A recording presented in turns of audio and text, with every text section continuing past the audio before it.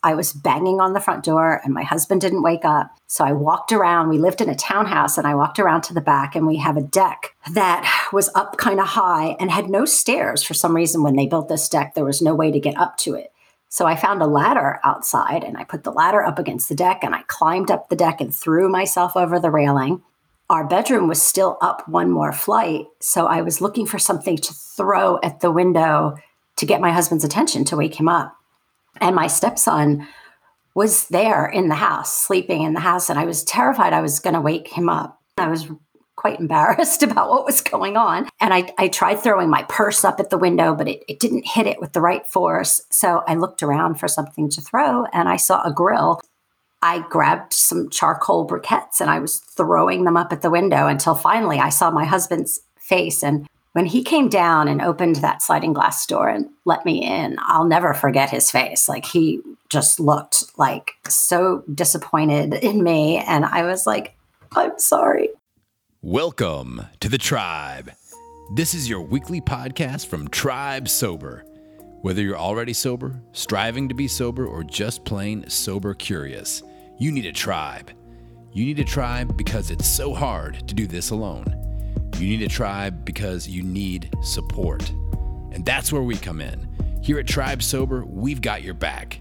Here at Tribe Sober, we have people at all stages of the journey, all helping each other to stay on track.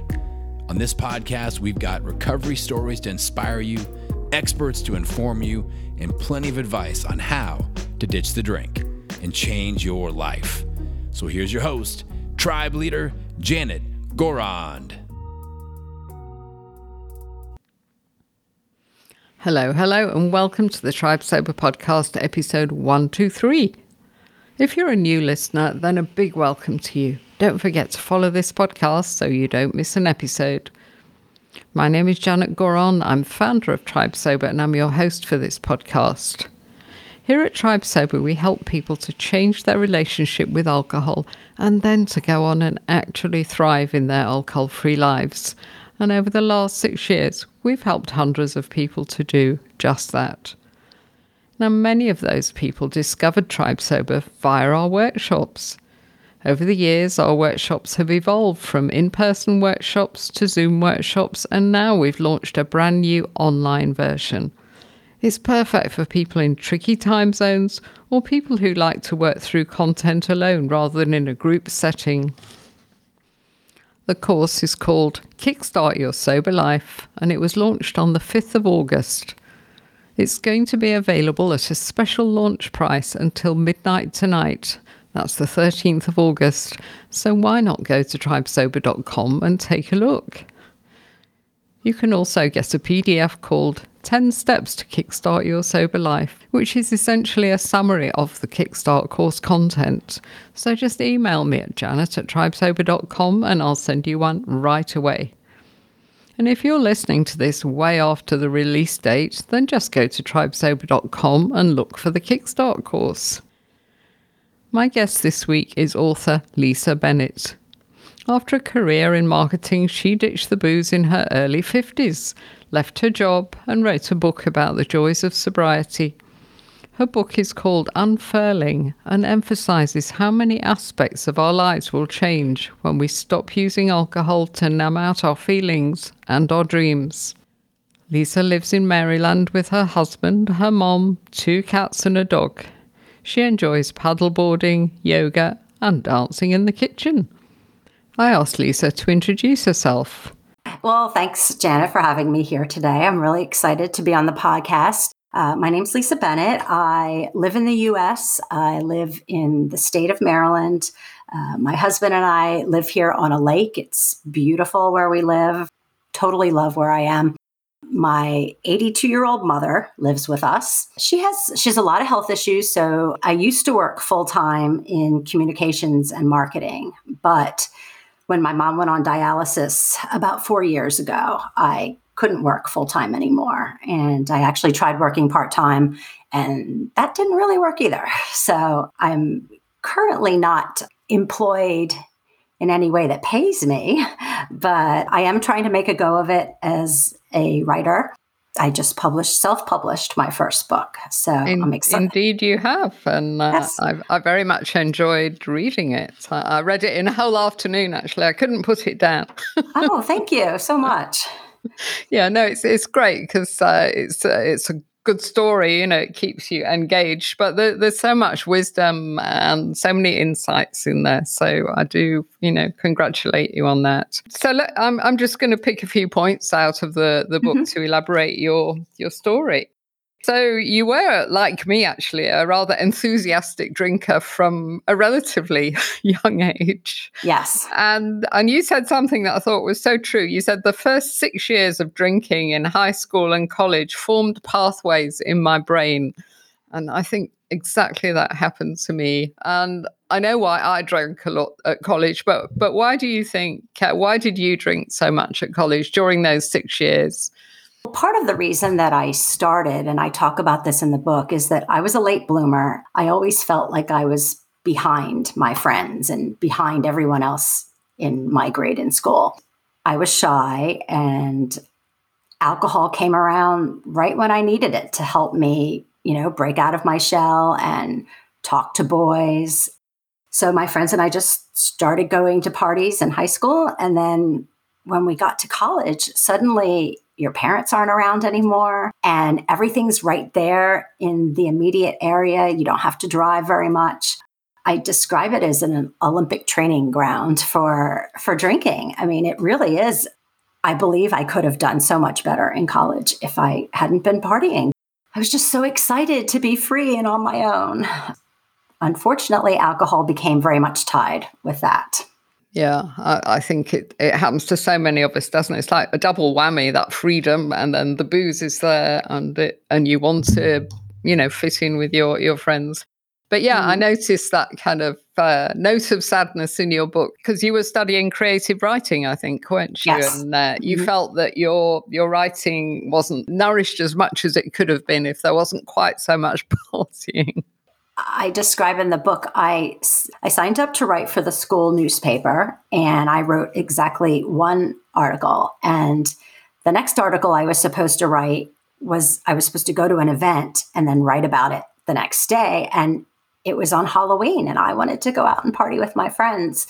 So even though the newspaper had bought me tickets to go to this event to review it, I didn't go. And then the next day I went into the newspaper and I apologized that I hadn't gone. And I said, I quit. And that was my illustrious journalism career in college. And I never wrote for the literary magazine. I really didn't prepare myself for what I thought was the career that I wanted, which was writing. Well, never mind. You're catching up with it now. It's never too late. Writing is a lovely thing to do as you get older anyway, I think. Yes, definitely. So those pathways that you formed in those 6 years, they set the scene really, didn't they, for the next 3 decades? So just talk to us a little bit about how that drinking habit evolved over the years, through your 20s, 30s and 40s. Sure. So I grew up in Florida, and myself and all of my friends made the decision to move to New York City after we graduated college. And New York is another place where when you live right in the heart of the city, you don't have to have a car, you don't have to drive. You can go out and drink and pour yourself into a cab and go home. So it was I lived in New York City for 7.5 years. And so it was another lengthy chunk of time where I was just, drinking 3-4 times a week, often as much as I could drink in a single night. I was 29 when I left New York, and I would say that it was a very well-established habit by then. I was never an everyday drinker. I was never even a huge fan of like morning or day drinking, unless maybe my friends and I were out to brunch. But the 3 or 4 nights a week that I did drink, I drank usually at least a bottle of wine, and then maybe I would hit up my husband's beer and have a couple beers after that bottle of wine. It was really hard for me to stop at just 2 or 3. I mean, yeah. So many of us, we always say we don't have an off switch. It has to be all or nothing. Yeah. I struggled for years. I wondered, did I have a problem? And then I describe in the book one time I had to go to an AA meeting not for myself, I'm going to volunteer for a suicide hotline. And they asked us to go to an AA meeting. And I went and I was listening to these people's stories. And I was like, oh, this is not me. Like, I'm fine. But what did I do on my way home? I bought a 6-pack of beer to celebrate the fact that I wasn't an alcoholic. I continued to struggle in my mind for decades. Do I have a problem? Should I try to moderate? And I did over the years try moderating. I tried all kinds of rules that I know a lot of us do this. We make up rules and we break them immediately. It's a challenge. It took me a really long time to even contemplate, I might have to quit altogether. Yeah, it takes a while, doesn't it? What you mentioned about the AA meeting there, it made me smile because exactly the same thing happened to me. I actually went along because I was worried about myself, rather than researching. I sat there and I listened to these stories, it was mostly guys, where the meetings that I went to and, how they'd got divorced and they'd lost their homes and their job. It seemed really kind of dark and serious and waking up in the morning and having drinks. And I thought, well, I'm not like that. I mean, I was on 1 bottle of wine a night, sometimes a bit more, if I went out. But I certainly wasn't in their league at all. So foolishly, I just thought, like you, oh, I'm fine. I'm not like these guys. But someone said to me the other day something very wise, one of my podcast guests. He said, you shouldn't compare yourself with this stigmatized alcoholic, the guy on the park bench, that's homeless. Don't compare yourself with him and say that you're okay. Compare yourself with the very best person that you could be without alcohol.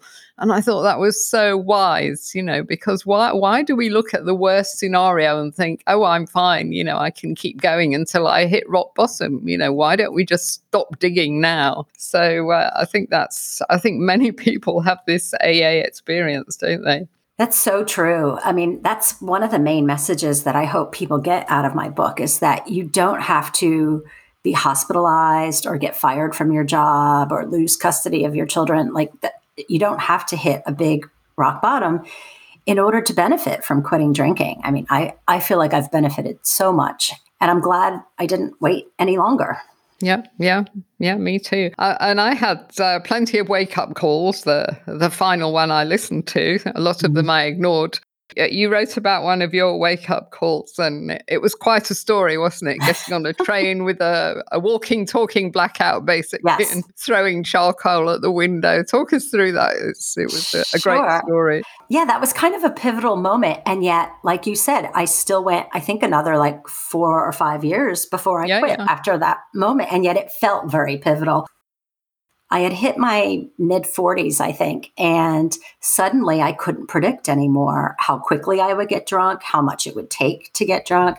And I was out with some people from work, and we had kind of a rough summer at work. So we had been out drinking, sitting outside of a restaurant in the summertime, drinking a lot that summer. And then all of a sudden, it was fall, and we were out one night, and I remember lifting that third beer to my lips, and I hadn't eaten anything. So I was just starting my third beer, and I remember thinking, wow, I am really buzzed. And that was the last coherent thought I had. Next thing I knew, because I used to work in Washington, D.C., and I used to take the train all the way out to the last stop where I lived. And next thing I knew, I was on the train. We were almost at my stop. I don't remember walking to the train station. I don't know if anybody walked me there. I had no clue. And I used to park my car at the garage there, and I went to get my keys out of my purse. I shouldn't have been driving home anyway, but I went to get my keys out of my purse and they weren't there. And I immediately knew that someone must have taken my keys from me before I went home. So I got in a cab and I got home. And by that point, it was kind of late. And I was banging on the front door and my husband didn't wake up. So I walked around. We lived in a townhouse and I walked around to the back, and we have a deck that was up kind of high and had no stairs. For some reason, when they built this deck, there was no way to get up to it.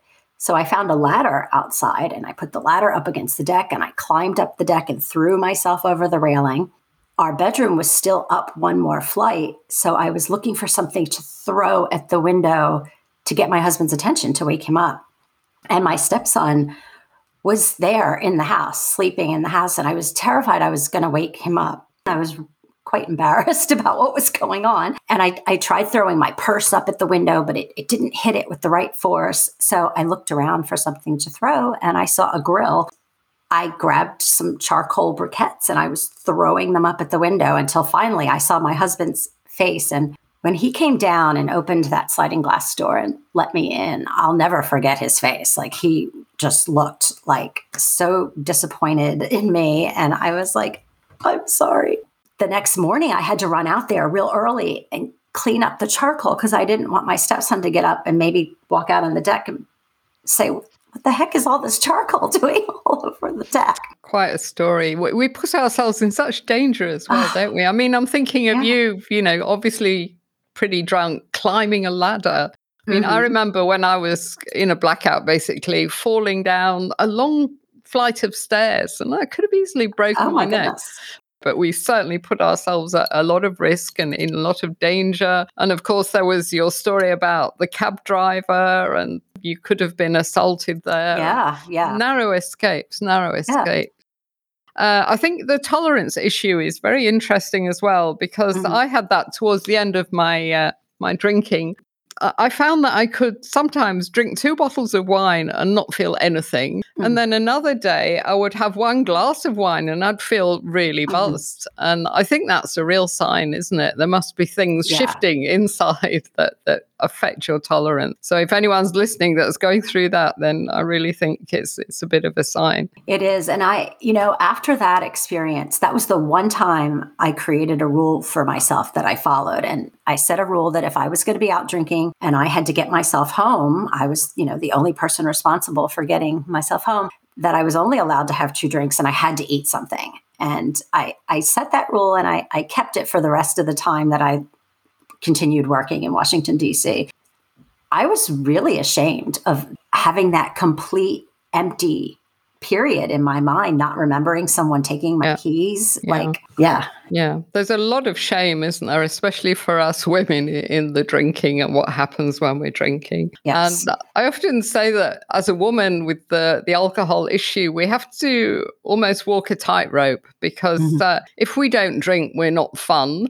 And if we get drunk and fall over like you and me used to do, that's not cool either. So, we're supposed to get it just right. And that is very difficult for most of us, certainly once we've crossed the line with it. Yeah.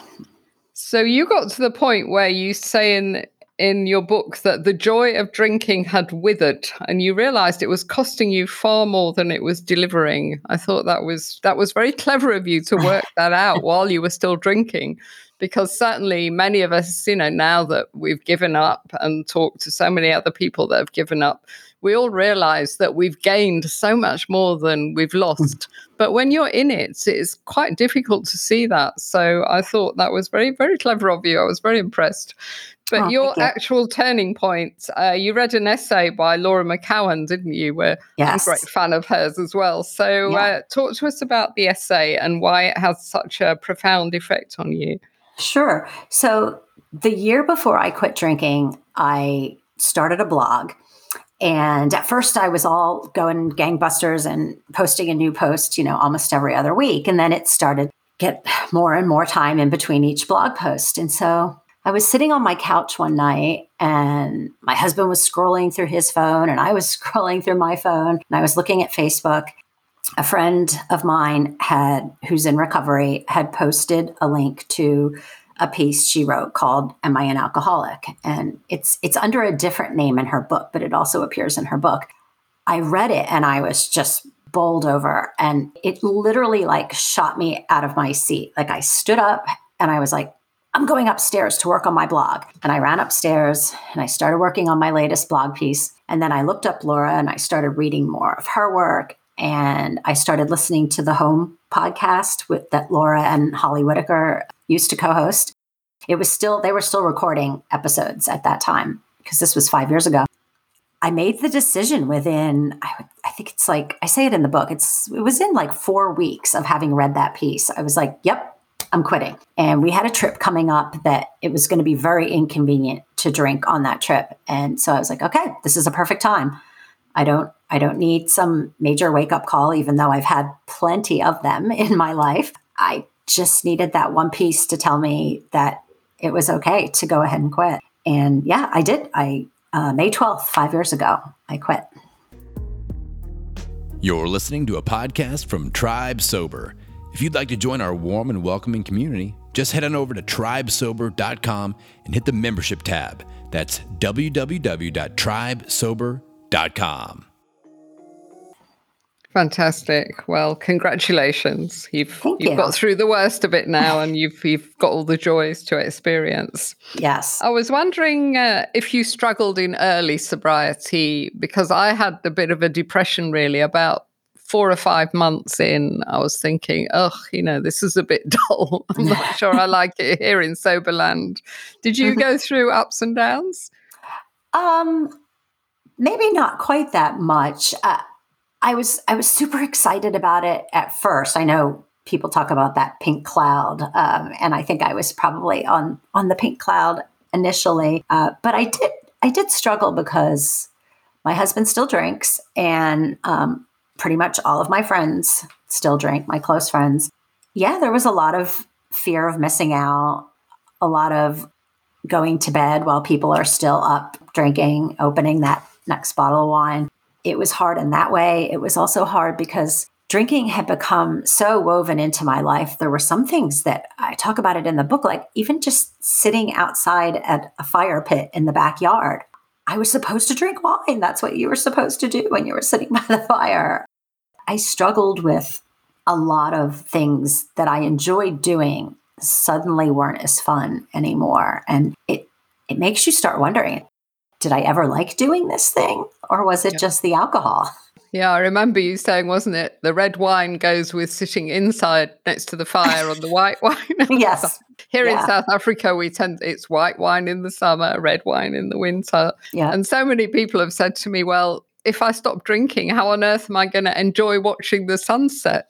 We couple all these experiences, and it's madness. And we have to uncouple them, don't we? And then get used to doing them without the alcohol. And then, maybe we don't actually enjoy some of those things anymore, as you say. And it was actually the drink that we were enjoying. Yeah. 5 years later, I'm still struggling a little bit with cooking. Like, I grew up cooking. I loved cooking, but alcohol became so enmeshed in cooking dinner that, I'd have a couple glasses of wine while I was cooking dinner, especially like on Sundays. I liked cooking like these big meals on Sunday, and often I'd be quite drunk by the time we sat down at the table. But I have found that I really don't like cooking as much anymore. And it makes me sad because it was kind of part of my identity. Like, oh, Lisa loves to cook. She's a good cook. I kind of have to get over the fact that it does not bring me as much joy as it used to. And that's fine. Yeah. I've found other things. Yeah, that is quite interesting. The cooking and the glass of wine while you're cooking, it's very common. And I don't know if you ever read a book called The Sober Diaries by a British lady called Claire Pooley. If you haven't read it, try and get a copy. It's a great book. And when she was giving out, she was very big on the wine and the cooking. So what she used to do is she'd go to bed really early, about 8 o'clock with the kids to start with, just so that she wasn't watching TV and drinking. Mm-hmm. And then because she'd gone to bed so early, she could wake up really early. So she'd wake up about 5, 6 a.m. and she'd go to the kitchen and cook the evening meal and put it, in the fridge. She had to go to those lengths to separate the cooking from the wine. So it's a very common one. Yeah, a quote from your book: "We can be lonely when we're the only person loitering on the outskirts of Drunkland." But you also say, on the positive note, that you've built up so much emotional and mental strength in sobriety. So talk to us a little bit about how we do get stronger. Yeah, it occurred to me in sobriety that so often, they call alcohol liquid courage, and we turn to it when we're going through a tough time or when we're having to talk to strangers. Or it occurred to me that maybe we are meant to go through these experiences without some kind of liquid assistance, because when you do these challenging things and you see that they're not that bad, and that you can handle them, it helps you build confidence. And I feel like I went so many years without sort of building this natural and long lasting sense of confidence, because alcohol just gives you that quick fix. One of my favorite things to do now in sobriety is try new things. So I've been doing all kinds of things. I've been doing aerial yoga and zip lining and cycle class, spin class. I never thought I would like that, but there's a studio really close to us, and I wanted to go somewhere where I knew I would go regularly because it's practically outside my door. I decided to go to an intro class there and learn how to do spin class. And I was terrified. I felt so stupid. And after the intro class, the first time I had to go to a regular class, I was worried I wasn't going to set my bike up right. But I had to do it. And it occurred to me when I went through that, I was like, I got a lot of confidence from doing something that scared me. I robbed myself of that for so long. Yeah, well, good for you. I think early sobriety is a great time, as you say, to try lots of things. Some of them we'll hate, but we'll probably find a few things that we like doing. Because we always say that we have to learn to get comfortable with being uncomfortable. Because before, when we were drinking, if we felt, in my case, if I felt a bit depressed, I'd think, I just need a glass of wine to cheer myself up. It's madness. If I was upset about anything, I'll have some wine, then I'll stop thinking about it. We just use it as it's a kind of easy button, isn't it? Just to bypass our feelings. And we shouldn't be bypassing our feelings because, as you rightly say, that's where we build our strength through experiencing. Yeah, and the liquid courage thing, it's mad, isn't it? Yes. And I also love what you say about the brain on alcohol being a static place. And that got me thinking, because it's a kind of Groundhog Day that we're in, isn't it, when we drink? And every day tends to be the same, and it's quite nice, but nothing really evolves, and it made me think of one of our Tribe Sober members who really struggled for a year, but she kept at it, and now she's sober, and she's moved to the UK, with her young son, and she never would have done that if she was drinking, because she had to sort out visas and get a job and a nursery. There was so much to do, and she never would have held it all together if she was still drinking. So we put our lives on hold, don't we, sometimes? Yeah, and I would find myself, when I would get drunk, revisiting those same grudges in my head and getting mad at the same people over and over again. It was like putting on your favorite, this is going to date me, but putting on your favorite record one more time. Let's listen to all those old grudges. Absolutely. So 5 years sober now, Lisa. Congratulations. Thank you. How would you summarize the benefit? I've gained an incredible amount of time. So all the time I spent drinking, not to mention the time I spent thinking about drinking, and the time I spent recovering from drinking, and then the time I spent negotiating with myself. Like, am I going to drink tonight? Am I going to drink tomorrow night? Well, I'm going to drink on Saturday, so maybe I shouldn't drink tonight. Like all of that, like headspace, it clears up time, energy, and headspace. And it's allowed me to do so many things. No one in my family thought I had a problem, even though they saw me get like pretty drunk regularly. I think it was right around 8 months I was out with my husband, and he said, I don't think you needed to quit. I said, well, I had just taken this writing course, this big 6-month writing course, which actually started the long process of writing this book. I had also started doing Pilates and doing yoga. And I said to him, do you think I would have done all of those things if I was still drinking? And he thought about it for a second. And he said, no, you wouldn't have done those things. I said, well, I think that's a problem. I'm glad that I gave myself the chance to find out what I would do in sobriety. Like, I think a lot of people quit for 30 days. I don't think I think it's a great initial way of finding out how good your body can feel without alcohol.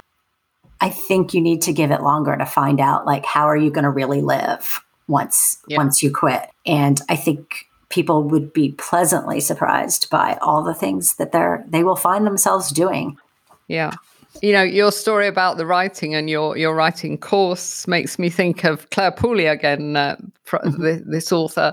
What she did is she wrote a blog called Mummy is a secret drinker, something like that. And every day that she started blogging the day she stopped drinking, and she wrote it every day. She wasn't really expecting anyone to read it, but it got a huge amount of hits, because she writes very well. And then eventually a publisher approached her and said, "We love your blog. We want to make it into a book."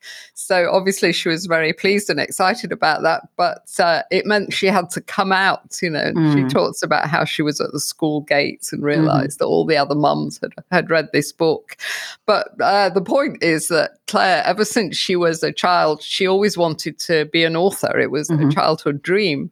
And then she ended up becoming an executive in a marketing agency and developing a corporate career. And then she had 3 children, so busy. And then she gave up work because she couldn't do all the juggling anymore. And, she was drinking more, being at home, putting on weight, not at all happy. And then she decided to give up drinking and did the blog, published the Sober Diaries, and then she went on a serious 6-month course or something, like very much like the one you've just done, probably. And now, she's just about to publish her second novel, and her dreams are coming true now. So I just love her story, and I think it happens to many of us. It's, I say to people, when you're drinking, think ahead 10 years, and, if you're lucky, if you haven't got a health problem, your life will be pretty much the same. But if you give up drinking, it's like an adventure, isn't it? You've no idea what might happen if you just give it a chance. Just get it out of your life and give it a chance. Absolutely. So I know that you're keen on exercise and aerial yoga, which is very impressive because I do yoga, and I remember going into the studio one day and saying, "What on earth are all those things on the ceiling?" So that must be aerial yoga. So you're keen on exercise. And what other tips would you give somebody that's struggling a bit, that's in early sobriety? What's worked well for you? Well, definitely writing. You can journal. Your writing doesn't have to be meant for anyone else to see. But if you do think that you might want to make it public one day, you can write with that intention. But I started writing my book this second time when I started working on it. I had to write it for myself first. I had to work through those issues and get them down on paper. I highly recommend writing if you're not the kind of person who can just figure out what to sit down and write about. There's a lot of great journals out now with prompts in them. Glennon Doyle has one. I believe it's Rebecca Walker has another one called What's Your Story? I also recommend just getting outside in nature whenever you can. I'm very lucky that we live in this beautiful place where I can walk out my backyard and walk on a trail.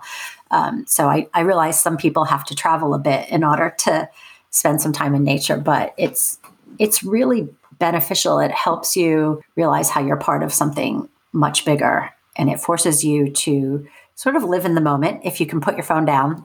I struggle with that too sometimes, putting my phone down when I'm outside. Well, let's talk about your book. I love the title, and you explain, don't you, about unfurling the alcohol strand, and then you were able to see what else needed unfurling. So talk to us about the title and how that came about. Well, when I first quit, I remember there was one evening I was standing in the kitchen and I was sort of dancing around to music, and the word unfurling came into my head. And I was like, this feels like an unfurling. It feels like I've been tightly bound up for so long by alcohol and anxiety and self-doubt. And suddenly I had given myself permission to start unfurling. And I had a little fun with the metaphor in the book, thinking of how the seeds of my self-doubt were planted when I was a child, and how I just became, more and more tightly wound over the years. And now that I'm in this process of unfurling, it's up to me to tend my garden and to make sure that I'm keeping things properly fertilized. I don't think I actually go that far with the metaphor. I don't think I use the word fertilize, but it's such an experience, because I think sometimes we think, okay, well, I've quit drinking, so I've done what I needed to do and I'm done. But it's really just the beginning. And it's a process of getting to know yourself. Sometimes you discover that there are other things underneath the drinking, other bad habits, other coping mechanisms that need some unwinding. I mean, if you do it right, it's a never-ending process. And you continue to learn things about yourself and learn things about other people and the world. And it's a really beautiful experience. I'm so glad that I was able to give myself this gift. Yeah. It's a journey of self-discovery, isn't it? Yes. And I think your metaphor works really well, and the flowering thing, and it's freedom, isn't it?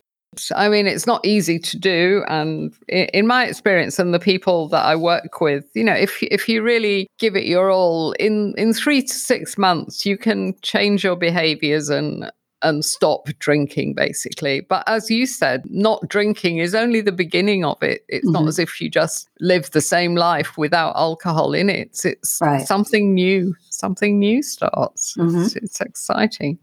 So how can people buy your book, Lisa? It is available on Amazon, as well as Apple Books and Google Play Books and Kobo and Barnes & Noble. You can get it in both ebook and paperback on Amazon.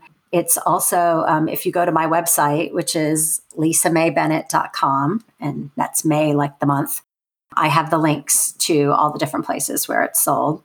The full title is My Unfurling, Emerging from the Grip of Anxiety, Self-Doubt, and Drinking.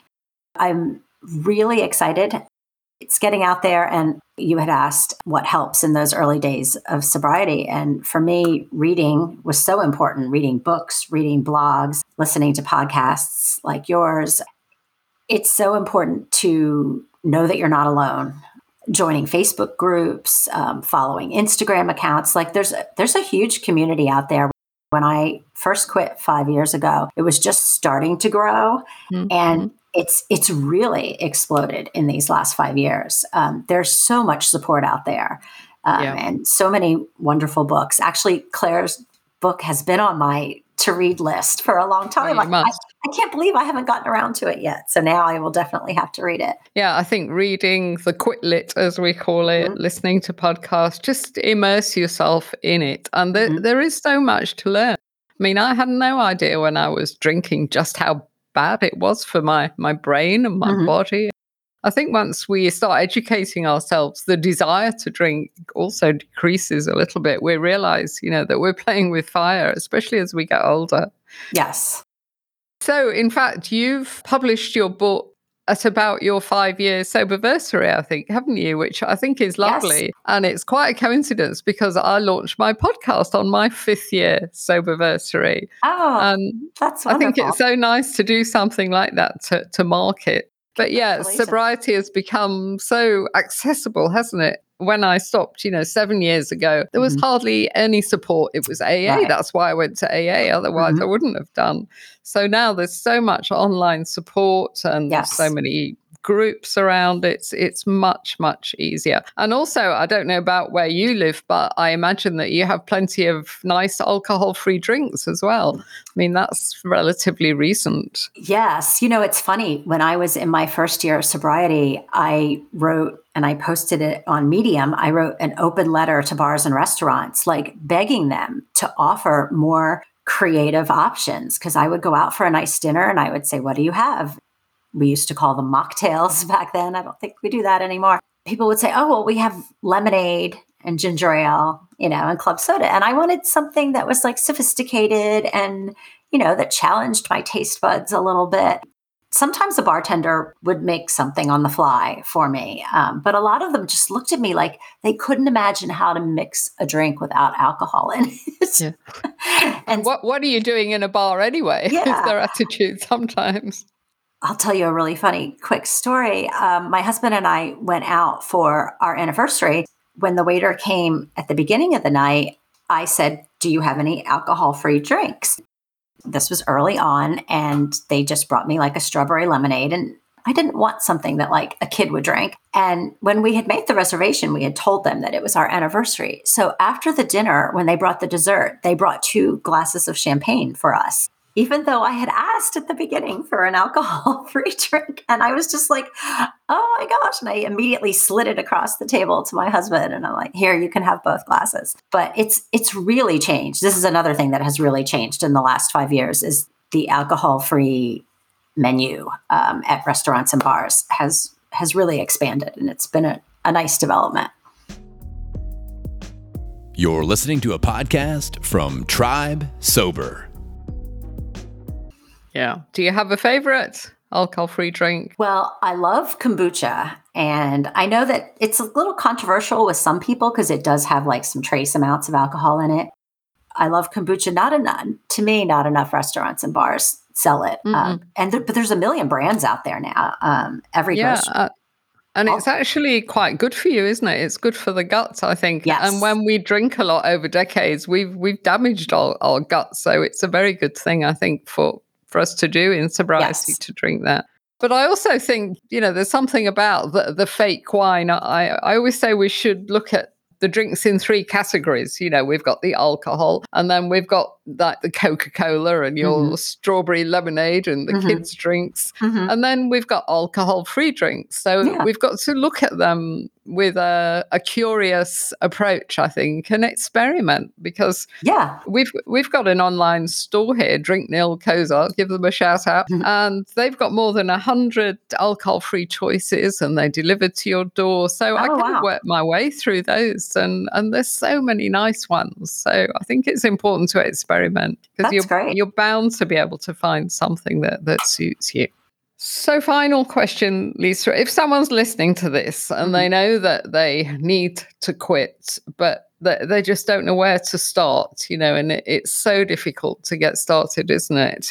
And, we've given people quite a few clues, I think, but can you think of anything to say to really encourage them to give it a try? Well, it's great that they're already listening to your podcast. So that's an important first step, because I've found that the people who get on the Facebook groups and comment, I'm like, you know what? You might be struggling, but you're here. Like so many people don't even make it that far.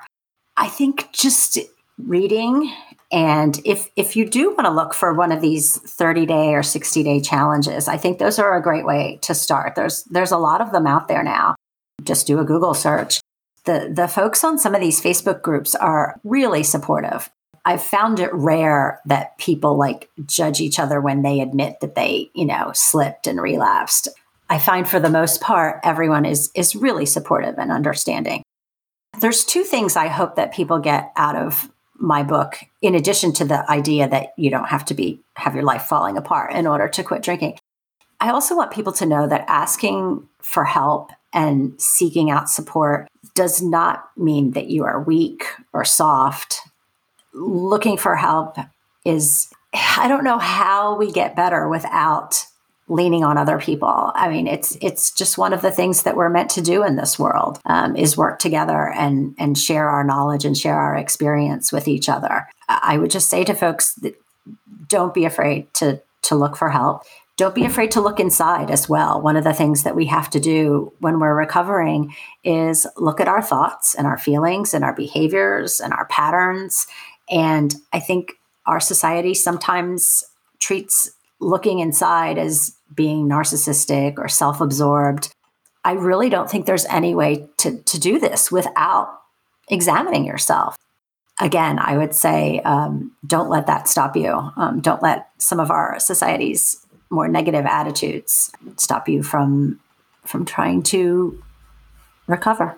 Yeah, that's great advice, Lisa. Yeah, I think the hardest bit of the whole thing actually is reaching out. It's accepting that you've got to make a change, reaching out for help. But like you, I found that the people in the recovery community are so warm and so supportive. I've been running our chat room for 6 years now, and I think maybe 2 or 3 times there was a bit of friction, but usually they're so happy for each other when it's going well, and if they slip, they're so encouraging. Well, just try again, and you'll be fine this time. And it's quite restored my faith in human nature. Actually, the recovery community, it's a beautiful place to be. So if anyone's hesitant and thinking that we're all terribly serious and judgmental, please don't.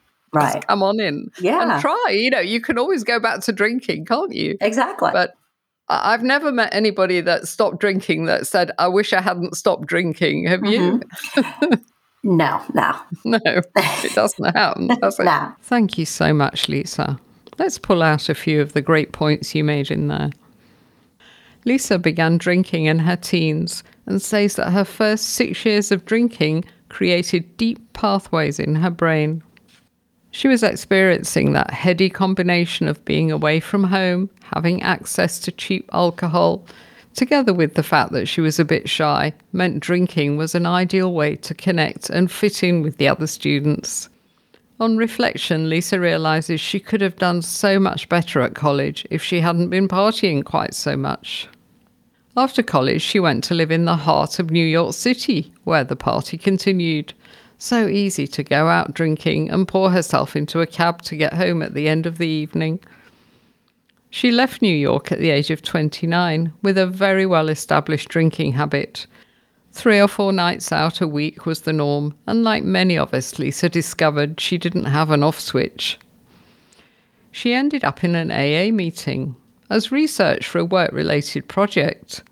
That experience simply confirmed to her that she was not an alcoholic, as she didn't relate to any of the people there, so she had a drink on the way home to celebrate.